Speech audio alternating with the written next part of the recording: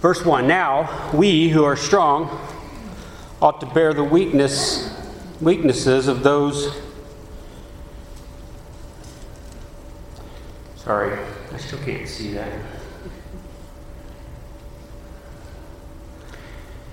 Now we who are strong ought to bear the weaknesses of those without strength and not just please ourselves. Let each of us please his neighbor for his good, to his edification. For even Christ did not please himself, but as it is written, the reproaches of those who reproached thee fell upon me. For whatever was written in earlier times was written for our instruction, that through perseverance and the encouragement of the Scriptures, we might have hope. Now may the God who gives perseverance and encouragement grant you to be of the same mind with one another, according to Christ Jesus, that with one accord you may with one voice glorify the God and Father of our Lord Jesus Christ. Wherefore, accept one another, just as Christ also accepted us to the glory of God. For I say that Christ has become a servant to the circumcision on behalf of the truth of God, to confirm the promises given to the fathers, and for the Gentiles to glorify God for his mercy, as it is written, therefore I will give praise to thee among the Gentiles, and I will sing to thy name. And again he says, rejoice, O Gentiles, with his people. And again, praise the Lord, all you Gentiles, and let all the peoples praise him. And again, Isaiah says, there shall come the root of Jesse, and he who arises to rule over the Gentiles, in him shall the Gentiles hope. Now may the God of hope fill you with all joy and peace in believing, that you may abound in hope by the power of the Holy Spirit. Sorry about that. Okay.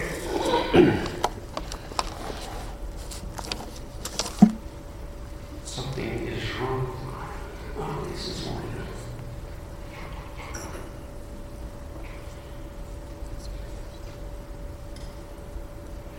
All right, so thinking about the... Interesting readers. No, I've got a... ocular migraine. I've got a huge splotch. It's in one side I can't see yet. So, I think we'll be fine on that route. So what is the...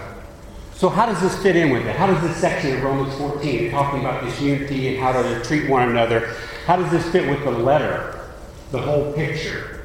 I mean, we started some different ideas, we've talked about different things, and now is this just Paul's like, okay, all done with that, let me take a detour here and tell you about some different things, or what is the relationship with the rest of the letter? What are your thoughts? Or the other question, the example of Christ and how that fits. And then the other thing, the verse 4, and whether that is, what is, how does that go into context? Go ahead, Brian. One of the themes I've seen in Romans is God's plan to bring the Jews and Gentiles together into one big family, using the Jews as the avenue to bring that about. So he's applying that principle specifically to their situation. Okay, very good. My thoughts were similar along that line, but he brought the Jews and the Gentiles together at the cross with Christ. And so I think that's the whole point of the book. But what really hit me was in your prayer when you said you were the one offended, yet you made the first step.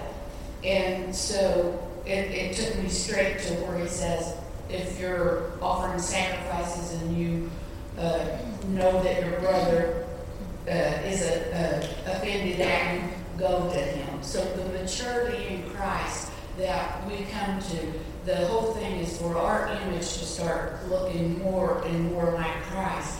And if we're not, when you're strong, you'll know because you'll be the one that goes to the one that's offended. Okay, so you're saying this is an example of the big picture of what Christ did for us, therefore this little thing, if we want to call it that, can you not at least get along in these smaller things, thinking about what Christ did?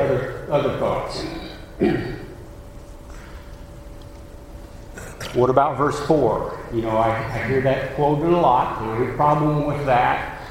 But what is the context, or how does that fit with the letter, with the whole thing that Paul's telling? He didn't, you know, he didn't give us talking points or little blurbs to use necessarily. I think it's saying here that the fact that he wrote all these things and prophesied that one day the Gentiles were going to be united with the Jews somehow. And so the encouragement of the scriptures is get along. You are one people. Everyone has to find salvation in God. And it is through Jesus that does that. So read the scriptures and they'll encourage you to get along. Okay. Yes, here in the back, Tommy. Well, he just, right before he quotes that, in verse 3, he had referenced Psalm 69:9 to refer to the work of Christ. The reproaches of those who reproach you fell on them. So he's just quoting that Christ example and tells us about what the scriptures teach us. And then he follows that by quoting 4 more passages, to emphasize the relation between Jews and Gentiles. But in the Psalms, Isaiah, and Deuteronomy, quotes from all of them. So I think he gives a good illustration in this section, and really in the whole epistle, how he has constantly appealed to the Old Testament as a source. What he said. Right. Yes. Over and over, and it just amazes me the things that he uses, and sometimes it's like, wow, I never would have connected those. But Paul's using that Old Testament to do that. So in this context, he's referring to those verses, those things that he has been talking about. The things written in earlier time, written, for our instruction, obviously fits in a wide category. But specifically here, he's using that example saying, look, here's some things that Christ did that were prophesied or were talked about a long time ago that were going to be a part of this process that God brought all these people together. These things help us now to understand that. That's part of your instruction, reading that. Yes? Well, just like he keeps going back to there's one family, there's one plan. It's been the same thing the whole time. And he's going back to the Old Testament to say, look, this was the plan the whole time for everybody to be God's family that want their trust in God. Okay, very good. Yes, over here.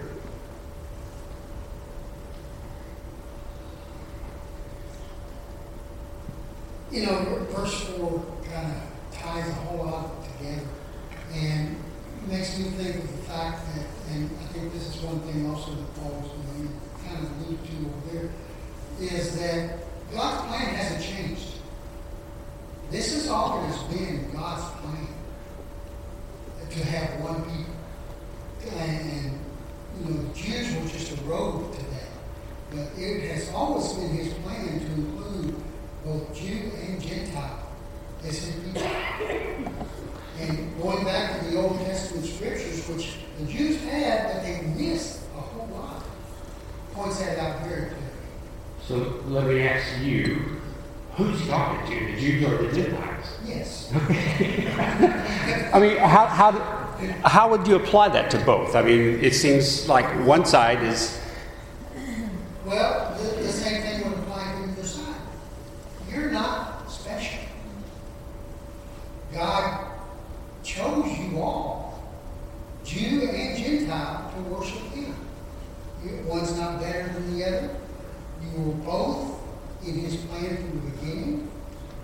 Just because He used the Jews first doesn't mean the Gentiles He cared for any less. And he points that out through the Old Testament scriptures. Yes, so my point with that question is there's a benefit for both sides of this to look back and see this. And that's the passages that he quotes then, several of them, about how this was the plan all along. Even for you Gentiles, even for you Gentiles, God thought about you, planned for you, and this was part of the plan from way back. Read those things. Those are for your instruction. Yes, John. I was thinking of Psalm 119:50. This is my comfort in my affliction, that your promise gives me life. The insolent utterly deride me, but I do not turn away from your law. When I think of your rules from old, I take comfort, O Lord.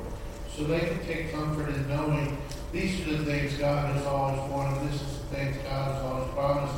They can also realize that when they're afflicted by the others, the Jews or the Romans, that they can find comfort in the Word. Very good. Other thoughts? So, verse 1 of chapter 15, compare that to verse 1 of chapter 14, almost reiterating chapter 14, now accept the one who is weak in faith, but not for the purpose of passing judgment on his opinions. Chapter 15, now we are strong enough to bear the weaknesses of those without strength, and not just please ourselves. So, following that same idea, on into chapter 15. Let each of us please his neighbor for his good, to his edification. So what comes to your mind when you read that? And let everyone please his neighbor. Who is my neighbor, right? Okay. And who is your neighbor?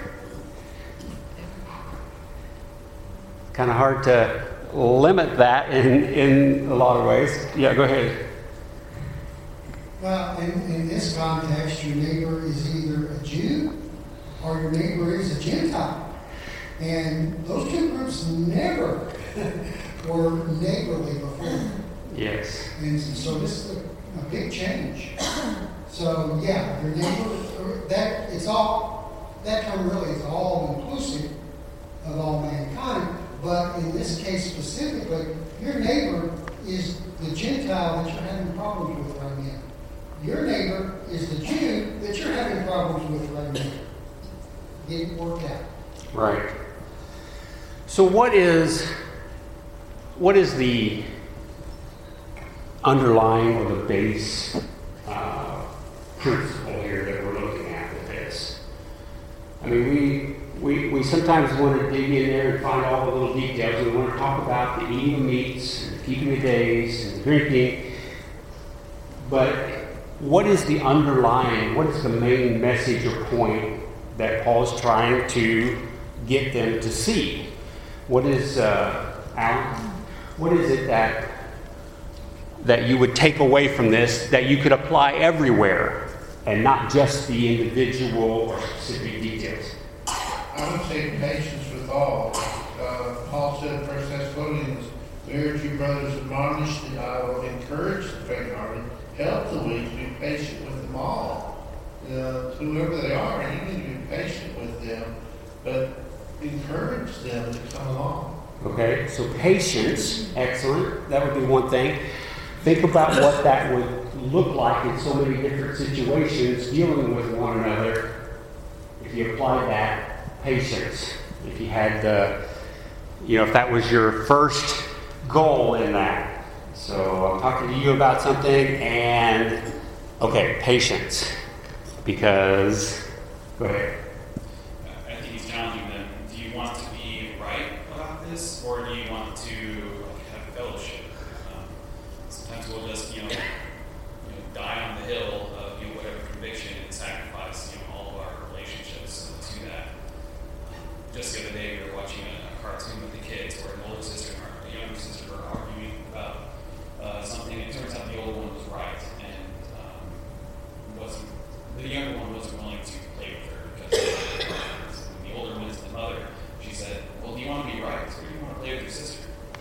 And that kind of made us grown-ups stop and think for a little bit. I think that's kind of what Paul's going for here. Okay, so the fellowship, patience, fellowship, two things occurred. Well, when he says encouragement, he also says endurance. If God could endure watching his son die, and Jesus could endure the cross, then we can endure being patient with our brothers and sisters. We can endure Satan. Being patient with our brothers and sisters. Yes. Yes. So that fact that passage talks about, the one in verse 3. Christ didn't live just for himself, whatever was best for him to please himself.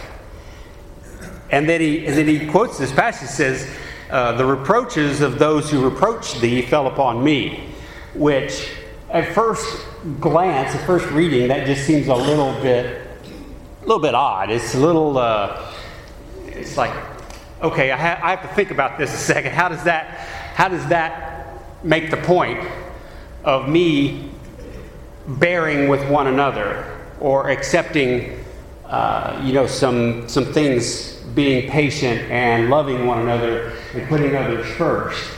And I think the idea there is Christ didn't put himself first.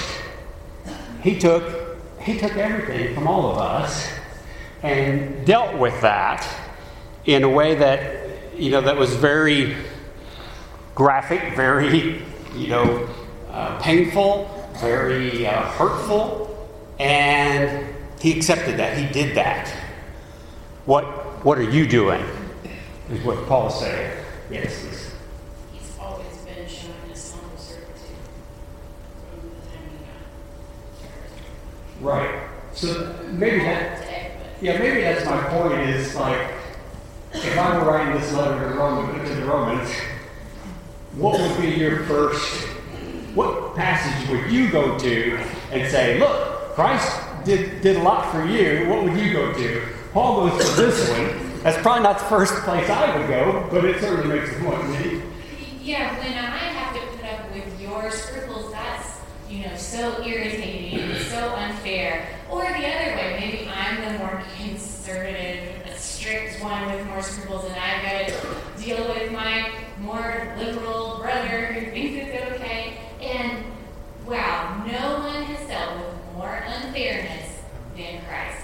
And so it's okay for me to put up with some things that may not be how I would want them to be when I look at Christ's example. Right. And you think how much that is magnified, but even in like your comment there, Christ put up with me.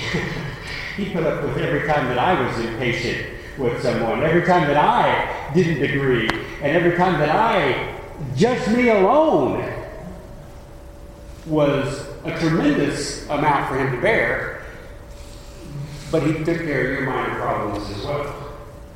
Go ahead, boy. I think she said pretty much what I was going to say. We use this idea of bearing with someone as putting up with them. Christ bore our sins on the cross, and this is the idea of carrying someone else along, helping them along, not just putting up with them. Okay. Yeah, so even a different perspective look at that. Maybe we sometimes read this like, all right, I'll put up with it. And I'm just barely on the edge, but I'm dealing with it. Is that how Christ dealt with you? It's like, yeah, I'll take care of your sins again, but if I have to, well. Paul in his writings speaks a lot about building up. I'm just going to look at all of his writings. He talks about building up. And, he talks about here about edification. What is edification? What is edification? It's building up. And sometimes our concept of building up is to making sure that everybody is following what I think is what they ought to follow. And that's not always necessary. Sometimes that may help in building up. But a lot of times, what does it do? It discourages. It tears down. And there's a lot in these scriptures, in these passages, that would point you more to building up. I mean, there may be some wrong things that need to be corrected, but there are some wrong ways of correcting it, and sometimes we get involved in that. Right. Yeah, so what I'm hearing is the underlying things on this is what Paul's really after. Loving one another. He goes back to that. It's like, love each other, love your brother, love your neighbor. And while you're loving one another, here's some ways to do that and deal with these things. It's not the other way around, whereas, all right, here's the problem, folks. I know you had a problem with this meat eating thing, so I'm going to straighten you all out and give you the answer. And then, oh, by the way, you try loving one another too. No, he's saying love each other, and with that in mind, and patience with one another, now let's deal with this. Now how would you deal with this issue? Now that you're loving one another, and that's the most important thing, and patient, and putting the other person first, what's it going to look like? Now, what's it going to look like in every situation? That's where he's pushing this. I mean, that's where he's going. Use that in every situation. Instead of demanding our rights and proving our point, or insisting that it be handled a certain way, or pointing out your problems. Love first might slow that down a little bit if we're thinking about one another that way. Yeah. And I mean, the greatest commandment is to love God, and the second is to love our neighbor. And people will know that we are disciples of Christ if we have love for one another. So this is really important that we get this right, and that we show love, and each of us please our neighbors for their good, to build them up. So that whole love one another, here's where it really gets harder, and it's really important. It's so much easier. It's so much easier to do it selfishly. That's the easy way. The hard way is to put somebody else first. It's so much deeper, too, because he said that we have to do that. We need to stop fighting over the law, fighting over paganism, and all become one in Jesus Christ. And that's not just we need to do that. We must do that in order to be one in Christ and to glorify God the Father with one voice. So if we don't become one in Jesus Christ, then we can't become one voice of harmony to the Father of Him. Very good. Oh. I can see it. I didn't even raise my hand. I must have had a glint in my eye or something. In verse 14, and we'll always, I need to have self-denial. That's my chapter heading, the little personal note, the note they put in there for study. Self-denial on behalf of others. My willingness to yield and give up my rights because I love you. And at the same time, I also have to yield and give up my rights to receive that admonition from you. That two-way street there is, sometimes we don't like that latter one as much, because pride is in our lives and we're having trouble putting that carnal person down. So this is the person of Christ that we're looking at here and trying to emulate. And we know we will stumble and fall at that. But if we can just get that locked in our mindset, what would Jesus do? The old adage, in every case. That's not a bad question to ask ourselves in this kind of discussion. And that is so much easier to do when the other person does it first. Right? isn't that if somebody's really humble and loving and nice and even if you're the one with the problem, if that's the approach, it's like, okay, well, I think I can deal with this. I think I can handle this. But that's not the instruction. There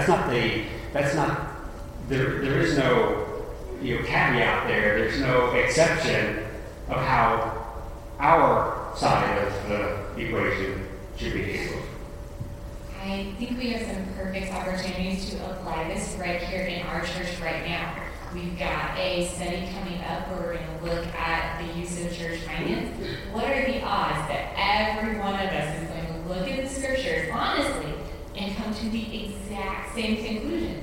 And how are we going to put up with each other if we have some different Bible-based conclusions? Or what about our different feelings about a lot of other issues?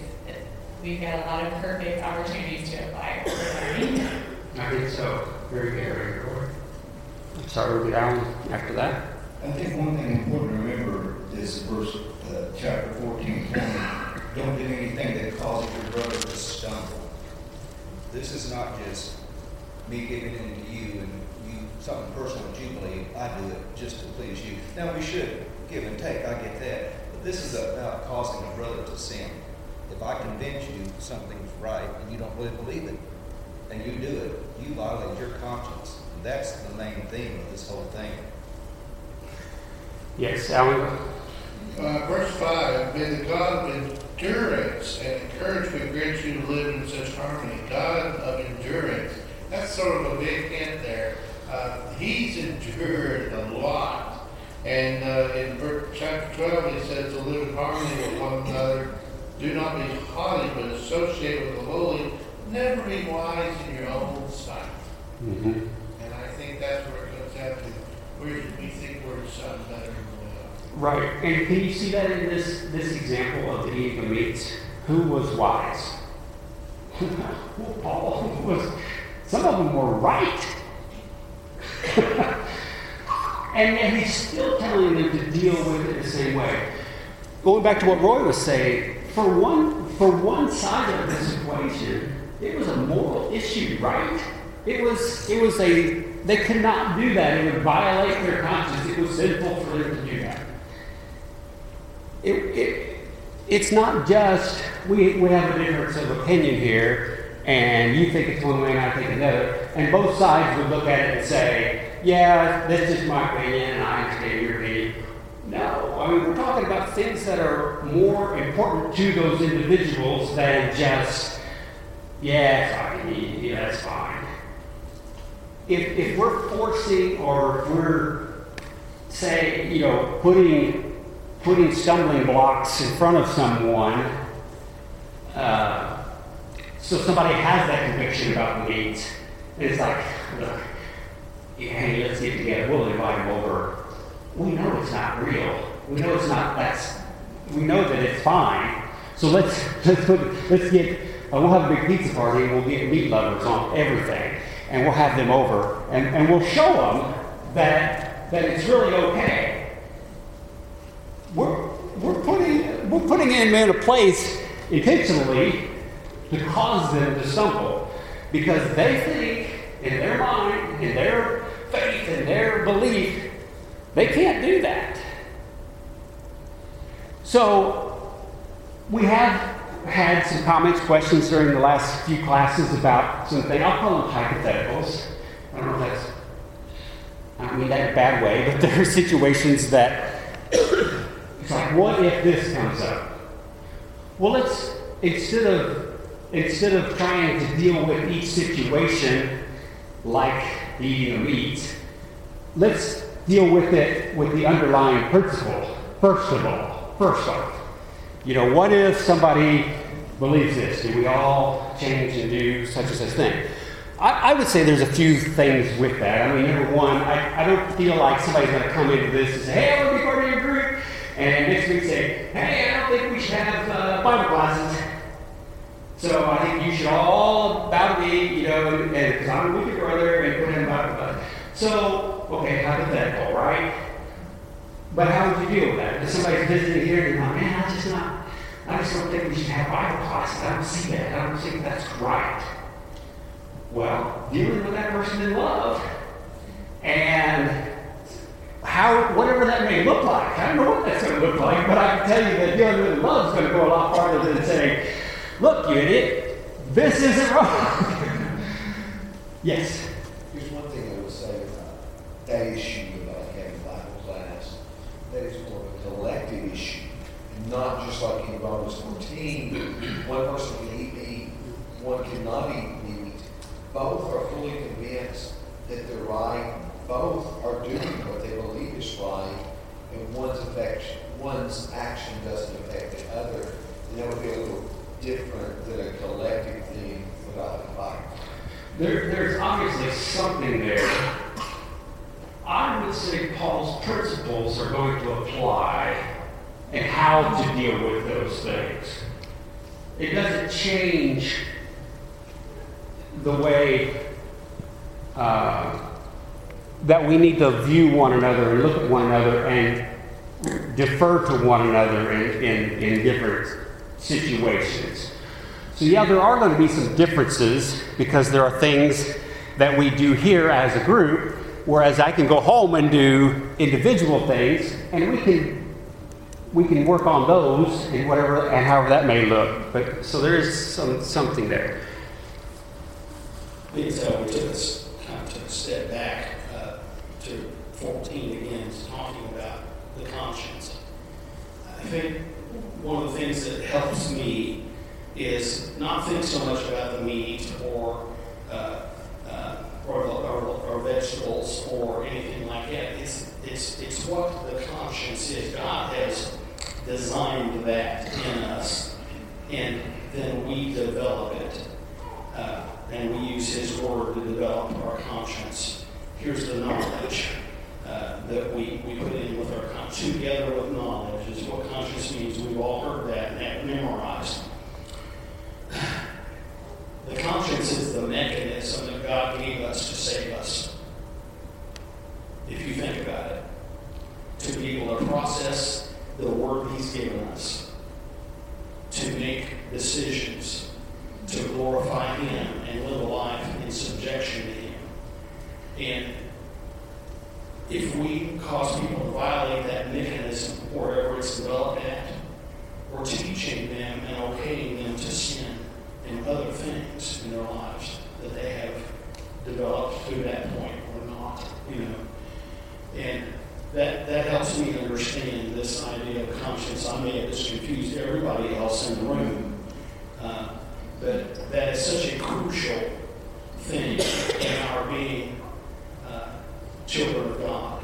Is number one, to have a conscience. Number two, don't violate it, and constantly grow it to be in line with God. Mm-hmm. And the more we're in the Word, the more the conscience conforms to that. Katrina? He goes into the Old Testament and trying to build the endurance and encourage them. But then in verse 13 he says, may the God of hope. Well, what are we hoping for? We're believing that God has the plan. And He said, the plan is, you're all one, and you can all work together. And I've given you the perfect example of enduring to the point of excruciating the pain of the cross. That's how far we go. Mm-hmm. If He can do that, we can endure and we can have that hope. And then it continues on with the joy and peace. That's how this all works together. We trust the one that gave us the plan because He's already done it, and we can do that. And He uses the examples over and over to say, look what God has done, and this is the evidence or the promise or the guarantee that He's going to do what He's said He's going to do from this point on. So it has multiple purposes there, but I think that's part of it as well. I'm going to flip your scenario because it really happened. When I was a teenager, we had a family that worshiped with us. And they really, truly did not believe in Bible study. But the congregation rode them so hard that for so long that they finally left. Who's the mature ones there? Yeah, I'm sure there are lots of examples like that, things that we think are right. So, to Tommy's point, I think that's an interesting point to consider about, okay, so individually, this person needs, or this family needs meat, this one doesn't, we've got to figure out how to get along. It is interesting that the whole reason why certain meats could be eaten and certain others couldn't is to differentiate the Jews from the rest of the world, the Gentiles, right? So in Jesus, he lifted that differentiation, and now they're all supposed to be one people. So you could get pretty dogmatic pretty quick about, look, you think you're better than me because you don't eat meat. And Jesus came and lifted that restriction, and the whole reason he did is because we're the same, and you can read Scripture to figure that out. So, and then, but then you got to think, well, that person has to go to church and congregate with somebody who has a different opinion there. So there's a fellowship question there. Like, do we have to have two different congregations, one of the meat eaters and one of the that abstain from that? Do you break fellowship over that? So that individual issue has repercussions and has an impact on where you decide and who you decide you're going to worship with, and if you can worship with that person. And yet, the instruction here is please your neighbor, love your neighbor, show deference to them in unity, because I think he's saying you're all one people. And that, I think you mentioned earlier, was the unity thing. That is unity in Christ. That is our unity right here. Because if we went down the road and discussed every single subject, there's probably not one of them where we would all agree 100%. So it's like, do we start another congregation? We have 70 different congregations. If every single thing we had to be in total unity on. So when he says be in unity in Christ, that's what brings a bunch of spread out different people together, is Christ. And if you haven't heard the joke about the two guys traveling on the desert island, the Baptist and the Christian, and somebody came to rescue him and found three buildings, the Baptist building, and the guy said, well, what are the other two? He says, well, that's my old church building, but I couldn't worship with them anymore, so I built a new one. I don't think I can worship with myself from a week ago or a year ago, because there's differences there. Now, going along with what a lot of folks have said, it's being one accord, but verse 6 of 15, that together you may with one voice glorify the God and Father of our Lord Jesus Christ. That's the ultimate goal, that we glorify God with one voice. Paul said that so many times, so many other places. We are to be one voice. So there's got to come a time where we're one voice. But we can't do that unless we do verse 7, welcome them. So you welcome them, and then you become one voice. right, and that one voice is based on that Christ is the Son of God, the Savior, and that we can glorify Him with. Just this particular study, the last couple of chapters for me, has really emphasized maybe how difficult it actually is to keep a body of volunteers, if you will, together, right? And I think about all of the advice that he gave to Timothy, all of the advice that he gave around elders and deacons, and all of that stuff was in order to keep a group of very diverse minds working together, right? There is so much effort put into that. And I think about the example that you've given. In my own thoughts, in the past, I've been like, well, I can just get up and leave. And the reality is you can get up and leave, and you can go to a church that more closely aligns, but look at the amount of effort put into, try to work as a body, because as you look at the analogy of the body, one system goes down, it affects another system, and then so elders are trying to do this over here, and it's affecting this over here, and all of this effort, solely focused on what Christ endured for what we have. I don't know that we give maybe we don't have quite the understanding of this body parts put together as what he's trying to do here. We're a bunch of different body parts, and we read that it's like one person's the eye, and the nose, and the big toe, and those types of things, and it's like that's fine. You realize how different those parts are? They're totally different, and some of them you're like, what in the world is that for? What does it do? Do I even need that body part? And we still need to put all those together into this body and work together. And we can do that because of the unity of Christ and the consideration of one another, putting each other first. Yeah, a lot of times we think of, different parts. I get that. But those are the parts that need to work together, like you mentioned. And if anybody has dealt with any autoimmune disease, the first thing we learn there is your body parts aren't working with your other body parts. They're fighting against each other. And that is definitely a battle. It's tough. It's hard. But, that is a sign. When our bodies don't work together physically, we have a lot of problems physically. And Paul uses this description of the body with many different parts. And the bottom line is, you got to work together. All the parts have to work together. You start working against each other, you start getting sick. Right. Okay, so our plan is to finish this book next class, which we spent a lot of time on chapter 16 in the very first class. So if you don't remember that, go back and listen to the first class. And a lot of the ingredients and things and details about his travels in the last part. So we'll finish that up. So don't worry, we're not going to get to the end. Lisa. I bit my tongue yesterday. I didn't pull my teeth out.